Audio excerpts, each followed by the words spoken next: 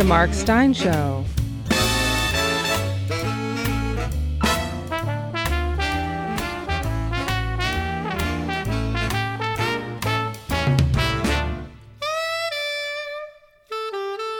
And now, here's Mark. Well, it's been a fairly typical weekend in the bonfire of our civilization. My old boss, Conrad Black, said on the John Oakley show in Toronto that Canada actually isn't systemically racist. Thinking your country's not systemically racist is proof that you're systemically racist.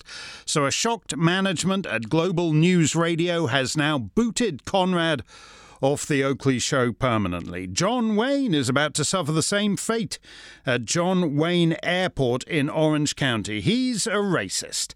Your realtor is a racist. Every time he shows you a $2 million mansion, he keeps using the phrase master bedroom. The phrase master bedroom has all kinds of racist associations, going back to the old spiritual masses in the Cole bedroom.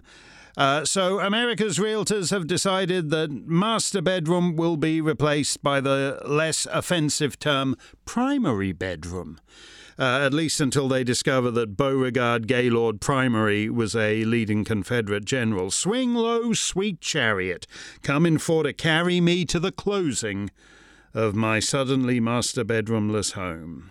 Zippity-doo-dah is out at Disneyland's Splash Mountain theme ride because of its racist associations. Columbus, Ohio is looking into changing its name because of its racist associations. The Dixie Chicks have announced that they are now just the Chicks because they don't want any racist associations.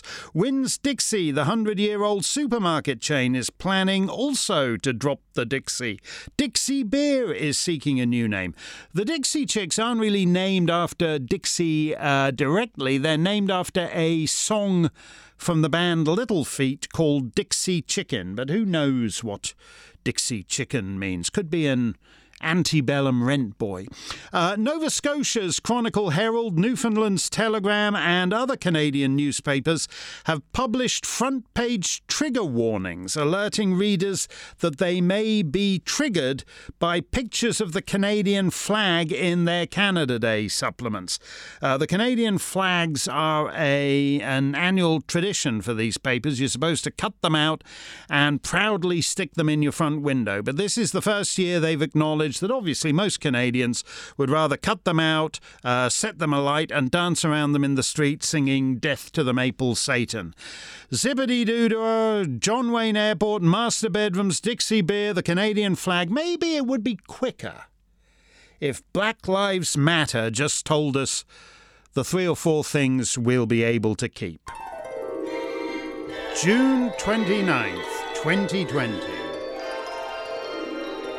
From my hill to die on to yours. Zippity-doo-dah, zippity-yay. My, oh my, what's been cancelled today? Plenty of old stuff and all of the fun. Zippity-doo-dah, zippity-done, Mr. Black Lives on my rear end. There's no truth, no basis. Everything's just super racist. Zippity-doo-dah, zippity-ay. I got a feeling today's my last day.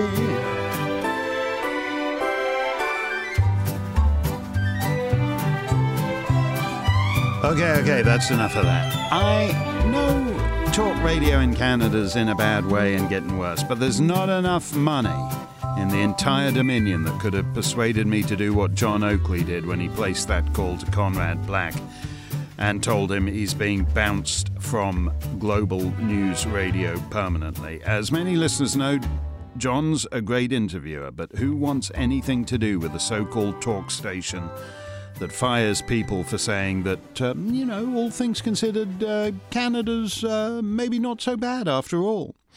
No sooner do I repost my interview with Michael Flynn's lawyer, the great Sydney Powell, than the storm tweeters at Twitter restrict her Twitter account. Complacent conservatives who bleat about the First Amendment miss the point. The First Amendment only matters if there's a broader culture of free speech, and right now, On every forum that matters, there isn't. COVID cases worldwide, a meaningless statistic, but nevertheless, they've now topped 10 million. Worldwide deaths, that's a little bit more meaningful and certainly real. Worldwide COVID deaths, now over 500,000. But who cares? China has politicized public health officials, and so do we. Well over 1,000 American public health officials put their names to a declaration that, quote, white supremacy is a public health threat, a greater public health threat than COVID. That's as stupid as anything any Chinese commie scared of being disappeared in the middle of the night has said. And our guys don't have the excuse that they're going to be disappeared in the middle of the night. I prefer, as you might expect, my own line from a decade ago that a society that abolishes its own history, its own collective memory, is descending into dementia. So the war on statuary is a kind of mental health crisis. Let's have a little bit of philosophy. Lucius Carey, the second Viscount Falkland. He died in battle in the English Civil War, aged 33, in 1641, in a speech concerning episcopacy. He said the following: when it is not necessary to change, it is necessary not to change. That's the Conservative position. Avoiding the term master bedroom does nothing for a single black person, does nothing to make anybody's life better. It's stupid. And the concession to that and 1,000 other stupidities might seem peripheral, but cumulatively it all adds up. So if you're being given the tour and you ask the realtor if you can see the master bedroom and she says, oh, it's a primary bedroom, say, oh, that's a pity. I was really looking for a house with a master bedroom. Do let me know if the owners ever decide to put a master bedroom in. It's a lovely location. When it is not necessary to change, it is necessary not to change. South of the border, Conservatives may tell themselves these polls are meaningless, but President Trump is smarter than that. He's told friends he knows he's losing. Only he can do anything about that. And he's not going to do it by just staggering punctually and incoherently from one subject to another with little to say about it. Statues, Russia, Michael Flynn. Other than it's an absolute disgrace. It would be lovely to hear him say something like the second Lord Falkland's line, but right now he's not talking about anything that matters to the people who provided his margin of victory. That's not me saying this. That's Ed Rollins from the pro-Trump Great America PAC. I don't like Mr. Rollins personally, but there's no doubt about his pro-Trump bona fides. Ed Rollins says the message is weak or non-existent. The rambling on about Biden and Pelosi or Clinton and Obama is old and tired. He needs to show empathy, which he hasn't, and projects strength by doing what Reagan, Thatcher and Churchill did with strong speeches. Not macho bull bleep, but thoughtful solutions to serious problems. All the people who helped him win in 2016 are gone. Trump's being advised by a nitwit son-in-law and an army of Goldman Sachs types who find the cultural conservatism, the wall, the borders, immigration, vulgar and unpopular at dinner parties. Now Russia's back. The Democrat media complex is saying Russians are paying the Taliban to kill Americans. That doesn't even make any sense. Afghans like killing Americans, even Americans who've been their friends for years, even Americans who've trained them as policemen or soldiers for half a decade and then got them what in Afghan terms is a very well-paying job. Oh, thank you for all the great training. Now I open fire on you. Hey, the Kremlin wants to give you 10 grand to kill an American. Oh, that's okay. I like to kill Americans anyway. I don't need the money. I do it for free. It's like when the CIA thought Pierre Trudeau was in the Bay of Moscow. They were too stupid to understand that Mr. Trudeau would do for free what they would have to be given a lot of money to do. It's the same with me. Why does the president have no one around him who can get in front of this stuff? Nancy Pelosi is already threatening investigations and it'll be impeachment too any moment now. Speaking of Pierre Trudeau, Aussie Stein Clubber Kate Smythe makes a great point about Conrad Black's defenestration from Canadian radio. Apparently he's been bounced from his gig on John Oakley for uttering the obvious truth about systemic racism. Yet, says Kate, one isn't bounced from the PM gig in spite of systemic blackface. Mammy! Canada isn't racist, says Kate. It's just ridiculous. Indeed. The moment multiple videos surfaced of Justin the Mammy singer inviting young women to tally his banana, Rosie Barton and the other CBC suck-ups rushed to assure us that appearing in blackface regularly until early middle age isn't in the least bit racist. But if you can get fired, as Conrad did, if you can get fired for saying Canada's not systemically racist, surely Rosie ought to be fired for saying the Prime Minister's not systemically racist. Instead, because we have a freaky, creepy blackface PM who's redrawn the Mason-Dixon line somewhere north of Hudson's Bay, Rosie and co. have to pretend that Mammy Boy's racism is somehow the fault of society at large. The Royal Canadian Mounted Police currently has its first full-time female commissioner in its history, a lady called Brenda Lucky. And she doesn't honestly think that the Mounties have a big problem with systemic racism. But Justin told her that answer doesn't suffice, so she was dragged out in public and asked for evidence of the RCMP's systemic racism. OK, Commissioner, give it your best shot. You talked about the history of the RCMP, and you recognize that there was systemic racism. Do you believe that there is systemic racism today in the RCMP? Thank you for your question. And yes, there's absolutely systemic racism. I can give you a couple of examples that we've found over the years. For example, we have a physical abilities requirement evaluation. It's an obstacle course. In there, there's a 6-foot mat that you have to do a broad jump. And when we put the lens on it and reviewed that physical requirements test, evidence told us that the average person can broad jump their height. So, of course, how many 6-foot people do we hire? And there are people in all different cultures that may not be 6 feet, including there's not a lot of women that are 6 feet tall.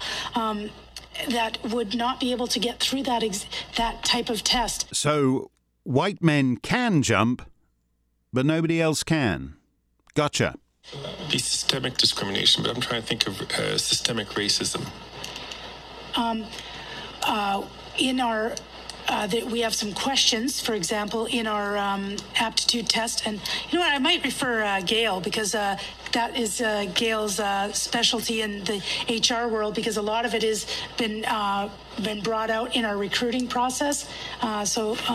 Okay, so Justin doing "Come, Mr. Tallyman, tally me banana," which is conveniently shoved down my shorts and thus easily accessible for you to tally, that isn't racist. But the RCMP having fitness standards is. Justin groping women isn't sexist. Justin doing blackface isn't racist. But everything you do is. You can surrender everything, like the pansies at Global News Radio and at the Chronicle Herald. You can surrender everything, and you'll still be racist. You'll be sitting there in your formerly master bedroom wondering why everyone still thinks you're a total racist. It's your Monday Mohammed.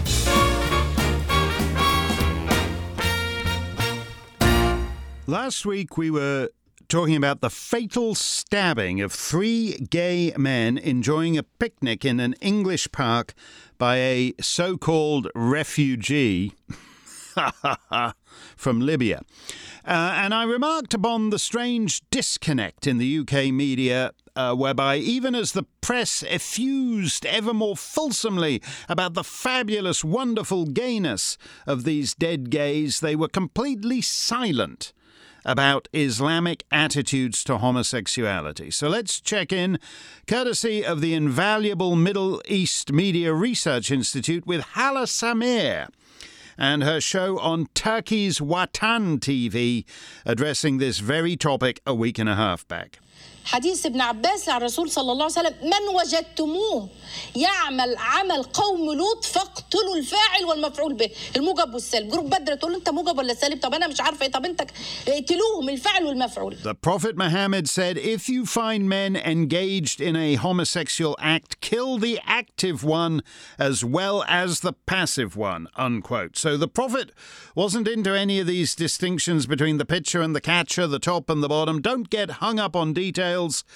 And Ms. Samir agrees with Muhammad on that. Quote, don't start asking, are you active or passive?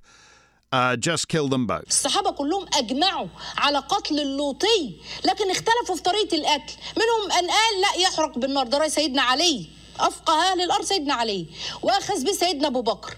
ومنهم قال لا، اللي يرمى من أعلى مكان شاهق ويطبع بحجار، ده قول ابن عباس. ومنهم قال يرمى بحجارة حتى يموت، وده سيدنا علي وسيدنا عباس الاثنين أقروه. The only point of disagreement among the companions of the Prophet was the question of how to kill the homosexuals. The Caliph Ali said they should be burned alive, but other authorities say they should be thrown off a tall building and then stoned.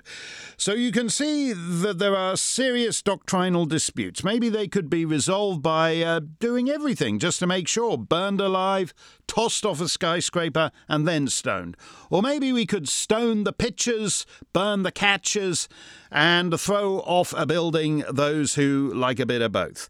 Oh, and Ms. Samir says, don't be fooled by those who call themselves gay. ما يقولوش انا مثلي، بيقولوا انا مش بقولوش شاذ، يقول لك انا مثلي جاي، انا مثلي عشان الشياكه يعني ما يكونش. لا، هو انت شاب ولوطي وسحاقي. Some of them say, I am not homosexual, I am gay. They want it to sound nice. No, you are a homosexual, a sodomite, a lesbian, unquote. The wisdom of Hala Samir on Turkey's Watan TV, discussing the best way to kill homosexuals, a perennial favourite on Islamic talk shows. Join us next time for more top-grade Islamic scholarship from A-list imams and others on The Mark Steyn Show. How long, though, can the internal contradictions of the Rainbow Coalition hold? The West has built its gay utopia and then near simultaneously made as its principal source of immigration the most implacably anti-gay demographic on the planet. You know, one reason why China has snaffled global dominance away from America is that it doesn't have to waste its time with rubbish like the last month on the streets of Minneapolis and Seattle and Atlanta and Portland. I don't just mean because China is a totalitarian state, so if you try that stuff, no one will see you again, but also because it's a very homogenous society. Over 90% of the population, I think it's something like 93%, are Han Chinese, and that's not going to change. And a lot of what's left is also very compatible with Han Chinese. They do have minority issues like the Uyghurs and Tibet, but they're contained in terms of the overall societal arithmetic. They don't have identity politics like we do, where a black man dead in Minneapolis leads to people toppling statues of white guys for what they did to blacks, and then Hispanics, and then Indians, and then the Inuit, and on and on. They don't live in the delusion that the Shishi gay couple who like antiquing in Vermont every weekend can gossip over the fence with the fire-breathing Iman and his child brides who prefer to spend their weekends getting a second clitoridectomy. They think all these groups can live in perfect harmony because they're united in their disdain for straight white men. And as you know, we are on an extremely fast trajectory in the United States, which is on course within the next 2 or 3 decades to become the first majority white country to go minority white. And we assume that the new majority will be able to all get along just fine and dandy. Look at the last month. While we waste our time abolishing the phrase master bedroom, China has all the time it needs to accelerate its global domination.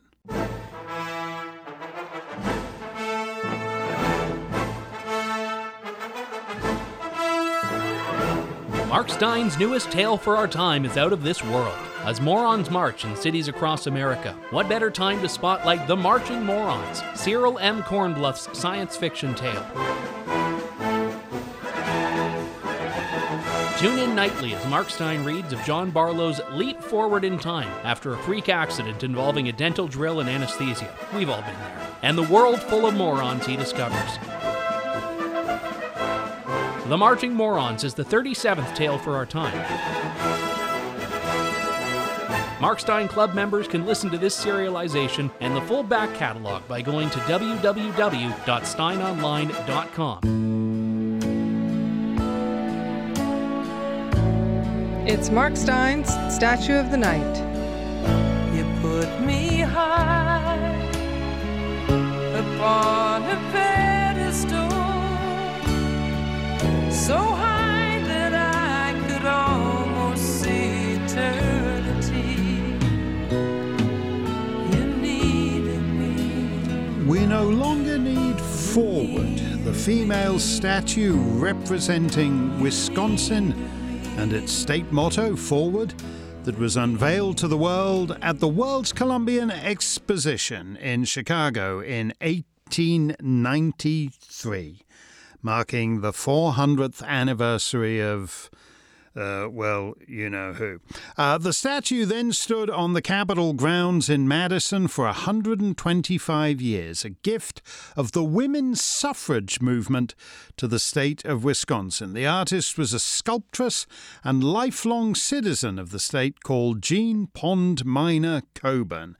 Here, Mrs. Coburn's granddaughter recalls the artist's particular pride in this work. I am so proud of Wisconsin. And I'm so proud of my grandmother, who was perhaps the person in the world that I loved the most. She didn't talk much because she was too busy working with the art that she loved so much. But she would suddenly spit out a single sentence about the past. And one day she said, "When I did Forward, it was the happiest day of my life." By the 90s, the original copper statue was deteriorating, having been in the open air for a century, and Wisconsin women's groups raised money for a replica to be cast in bronze, enabling the original to be moved inside at the Wisconsin Historical Society, while the bronze replica took its place at the Capitol. Last week, the March of the Morons came for Mrs. Coburn's Lady Forward. Here is, quote-unquote, protester Ebony Anderson Carter explaining, or trying to, why her mob tore down statues representing abolitionists and women's suffrage. This is a revolution. A revolutionary fight for human rights, for Black people and other oppressed people. Please don't take the actions out here as violence. Please don't take the actions out here as misconstrued either. That protester wasn't able to give a reason for why these statues were targeted. The mob's media apologists attempted to pass off the destruction of abolitionist and suffragette statuary as an unfortunate error, but the hardcore Black Lives Matter types were having none of it. Protester Micah Lay told the Associated Press in a text that the two statues paint a picture of Wisconsin as a racially progressive state, when in reality slavery has continued in the form of a correction system built around incarcerating Black people. The fall of the statues is a huge gain for the movement, though I think that liberal and conservative media outlets will try to represent last night as senseless violence rather than the strategic political move it really was, Lay wrote. So you follow the circular logic here from the likes of Lay and Miss Anderson Carter. Once we've torn down all the statues of Columbus and Washington and the other genocidal colonizers and slave owners, what's left will just be statues of abolitionists, suffragettes, pioneering gay rights campaigners, transgender athletes setting world records.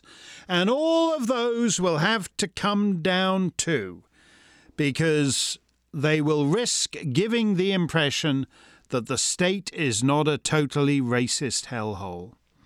America's schools have raised ignorant, depraved monsters, while Conservative Inc. was agitating for cheap immigrant labour and war in Syria. Toppled in the March of the Morons, a great work by Jean Pond Minor Coburn. Forward, no longer needed in a society going backward.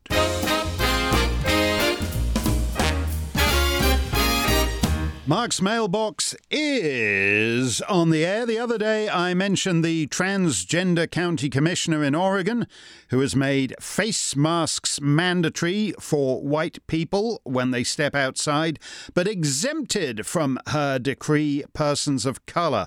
Marshall Hill, a Mark Stein Club member from Kentucky, writes, Mark, quick question. If I were to don blackface in Lincoln County, Oregon, would that allow me to forego wearing a face mask in public? Excellent jest, Marshall, but then jokes are rather suspect these days, aren't they? Did you see Jimmy Fallon interview that white fragility huckster on The Tonight Show? The expression on his face is worth the price of admission. He understands somewhere deep down that he can barely articulate that the franchise built up by Steve Allen, Jack Parr, Johnny Carson over half a century, he's throwing down the toilet in 20 minutes. There's been some back and forth in our comments about the utility of humour in these grim times, and I want to get to that in the next few days, so I'll set that aspect aside and actually treat your question seriously. Why wouldn't we have an increase in blackface? Everything else from the segregation era is coming back. We now have a neo-apartheid regime, segregated lunch counters. Oh, that's terrible. But at Uber Eats, you pay no delivery charge if you order from a black-owned restaurant. School busing, what a splendid idea. Why wasn't Joe Biden on board with that? Well, at increasing numbers of American colleges, they're de-busing. There are separate graduation ceremonies for blacks. In the People's Republic of Chop, they have seating areas for blacks only. That Chick-fil-A tosspot, in penance for his years of hawking homophobic chicken, says whites need to be shining the shoes of blacks. Look at these street mobs. Occasionally you'll spot some black guy, but most of the heavy lifting on this statue toppling right now is being done by white chicks utterly ashamed of their race. Unilever is renaming its Fair and Lovely brand. Fair and Lovely? How can that be? L'Oreal is dropping words like fair, light, whitening altogether. Surely now there is a demand for the opposite, a subtle hint of the biracial, nothing too obvious like Justin or Governor Northam in Virginia or that mentally ill guy in the full blackface whom the coppers had to hustle out of the Black Lives Matter demo in Toronto, but just a touch of Lena Horne or Duchess Meghan. If whites are to blame for everything, then there will be a flight from white, and L'Oreal will be signing Rachel Dolezal any moment now. Mark Stein's last call.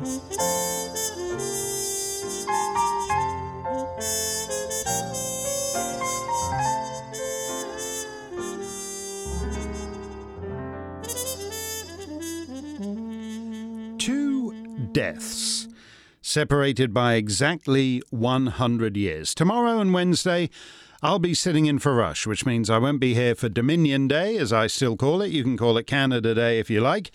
But according to Canada's newspaper publishers, this Canada Day, that's just as despised and colonialist and racist a name as the old despised and colonialist and racist name. As Jonathan Kay said, it'll be Genocide Awareness and Reflection Day by the time Wednesday rolls round.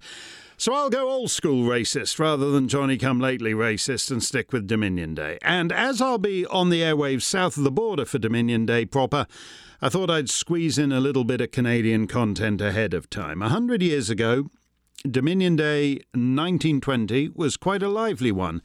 If for no other reason than that the Prime Minister, Robert Borden, announced his resignation. I was going to say Sir Robert is the bloke on the $100 bill, but I believe the Bank of Canada is about to redesign him off it, as they've already done with Sir John A. Macdonald on the tenner. Anyway, Sir Robert Borden resigned on Dominion Day 1920, and that was also the first Dominion Day without a great Canadian and a great Quebecer, Adolphe Basile Routier. Sir Adolphe Basile died a century ago, June 27th, 1920, in Saint-Irénée-les-Bains, Quebec. You can still see his name all over the province. Place Basile Routier in Shawinigan, Rue Basile Routier in Montreal, Boulevard Basile Routier in Repentigny, and Avenue Sir Adolphe Routier in Quebec City. But I always associate Sir Adolphe Basile with Kamouraska, which is a lovely village about an hour east of Quebec City, and basically everything you've ever heard of about Quebec comes from Kamouraska. The flag, the fleur-de-lys, that's due to Monsieur René Chaloux of Kamouraska, and the attitudinal license plate motto, Je me souviens, I remember, and don't you forget it. That's from Sir Etienne Pascal Taché of Kamouraska, and above either of those gentlemen stands the most renowned of Kamouraska's residents, Adolphe Basile Routier. Sir Adolphe Basile was Chief Justice of Quebec and on the Admiralty of the Exchequer Court of Canada. He was knighted by Pope Pius IX in 1875 and by King George V in 1911. But aside from law and politics, he liked to write poems and lyrics. In fact, he wrote a song with the great-grandfather of my dear friend Monique Fauteur, a rather pretty song. And maybe we'll do it for you right here one day. But that's not his big hit. The blockbuster number in his catalogue is Canada's national anthem. And I remember being stunned to discover that years and years ago when I visited the small Kamouraska Historical Society Museum. Wow! Wow, I said, you mean "Oh Canada" was written in Kamouraska? We mumbled the highly separatist tour guide somewhat bitterly, and gave an embarrassed apologetic shrug for the shame it had brought on her town. But that's "Oh Canada" for you. It's a French song created to answer the needs of French Canadians. Anglo-Canadians had the maple leaf forever, but all that stuff about from Britain's shore, Wolfe the dauntless hero came, never really caught on in French Canada. So in 1880, the Lieutenant Governor of Quebec, Théodore Robitaille, and the Société Saint-Jean-Baptiste commissioned a patriotic song of their own to be sung a few weeks hence on Saint-Jean-Baptiste Day at, of all places, the Plains of Abraham in Quebec City, the very spot where dauntless Wolfe planted Britannia's flag, etc. And thus, on June the 24th, 1880, 3 Quebec bands combined under the baton of Joseph Vézina in the Pavillon des Patineurs became the first musicians ever to strike up "Oh Canada."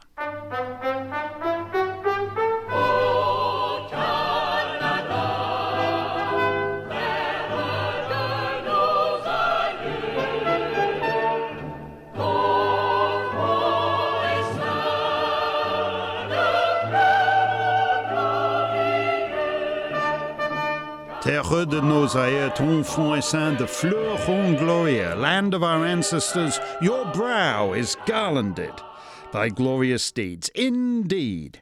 But few glorious deeds are, from the perspective of our time, as bizarre as that debut performance of "Oh Canada." Today, if you sang "Oh Canada" on Saint-Jean-Baptiste Day at the Plains of Abraham, you'd be lucky to get out of there alive. As for the fellow who commissioned it, of all the Queen's viceroys, from Belize to Gibraltar to Tuvalu, it's hard to envisage a more pitiful and shrunken office than that of the Lieutenant Governor of Quebec, all but entirely excluded from the public life of the province. Any Lieutenant Governor who attempted to do as Monsieur Robitaille did and commission a patriotic song about Canada would be in the witness protection program by the end of the day. But back in 1880 it was different, so Monsieur Robitaille asked the aforementioned Adolphe Basile Routier of Kamouraska to write the lyrics and Calixa Lavalle to compose the music. And I've always preferred the French words to O Canada, in part because, unlike the English lyrics, they haven't been endlessly monkeyed around with by wankers whose respect for the text is less than they'd show for modular furniture at a final clearance weekend at a discount warehouse. So we still sing Routier's words, reflecting his twin allegiances to the cross and the crown. Car ton bras sait porter l'épée, il sait porter la croix. Ton histoire est une épopée des plus brillants exploits, which means, for your arm knows how to wield the sword, knows how to bear the cross. Your history is an epic of ever more brilliant deeds. That's the sentiment that made O Canada a hit with French Canadians. Even when the Anglos got around to putting words to it, they ensured it would stay essentially a French song now and forever. What do I mean by that? Well, because of the one line the English lyric retains from Routier's original, the very first line, because by then it was too well known to consider changing. But the point about those first two words and first four notes is how the composer set Routier's text. Monsieur Lavallée was also a francophone, so he pronounced the word Canada, emphasis on the third syllable, which is why the da of Canada is on the downbeat of the second bar. Anglophones don't say Canada, they pronounce it Canada. But what's an Englishman to do? It was the most famous line of the song, and so firmly established in public consciousness you couldn't change it. And so even as Francophones soured on O Canada in the latter half of the 20th century, they nevertheless bequeathed to the Anglos their pronunciation of a discarded homeland. Because of the politics of Quebec, not a lot of its biggest stars sing this song, but the very biggest does. Here's Céline Dion with what's mostly Sir Adolphe Basile Routier's words until just before the end.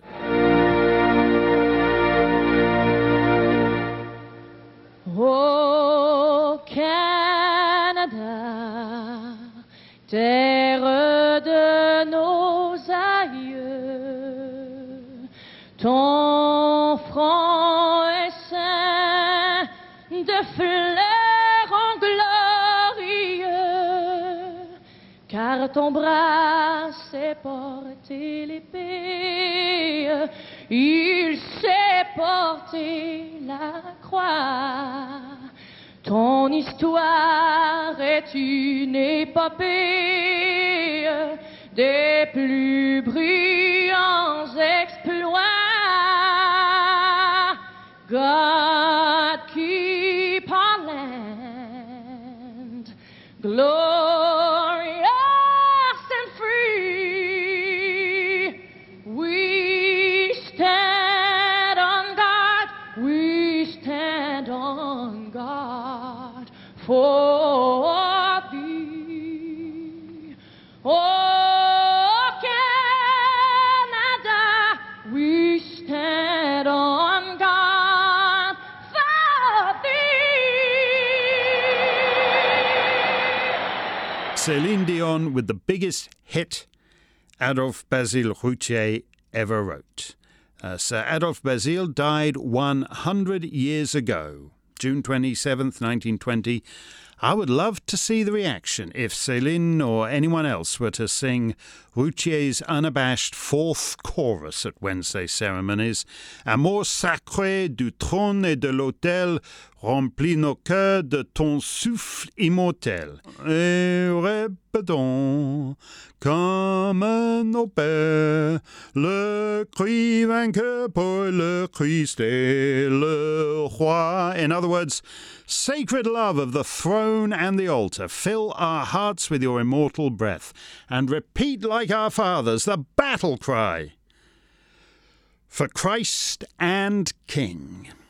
Few takers for either in Quebec these days. 100 years after Adolphe Basile Routier's death, to the day, June 27th, 2020, on Saturday, Freddie Cole died. 88 years old. Freddie was the younger brother of Nat King Cole. Like Nat, he sang and played the piano, but unlike Nat, he had to do it in the enormous shadow cast by his big brother, and that's not easy. I loved Freddie's voice and economical piano and was always happy to swing by if he chanced to be playing any town I chanced to be visiting. Our pal Russell Malone, whom you can hear swinging his way through Avalon on our last live show before the lockdown killed live music, apparently forever, Russell has posted a lovely photo of him and Freddie backstage somewhere or other. The older he got, the more I liked his voice. There was a subtle and appealing huskiness that had set in. But I think I'll close things out with this very early track of his because it suits my mood this day. Ted Travers, Jerry Ferber, and Floyd Hunt wrote this song, and they're not big names like Sir Adolphe Basil Routier is in Kamouraska, but it's a little jewel, this tune, and Freddie Cole's record is the reason it's endured. Closing time in the salons of the West? Indeed. But maybe one last song. Stay safe, stay free.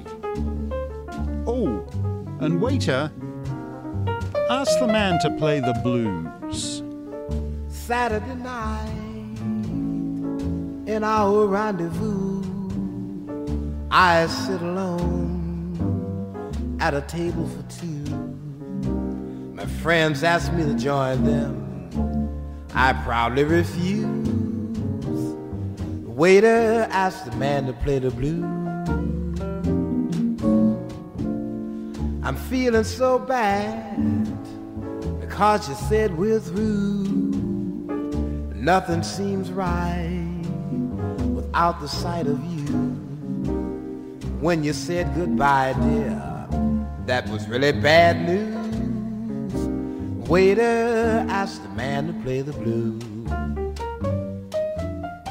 I'm sitting here reminiscing about the things I've been missing since my baby said we're through. I wish we could make up for ever since our breakup. I'm so lost without you. Tears in my heart, though my eyes are dry. I guess I'll go home where they won't see me cry. It's the same old story. Somebody's got to lose. Waiter asked the man to play the blues. My heart is aching, I believe it's breaking. I'm about to blow a fuse, so won't you waiter? Waiter asked the man to play the blues.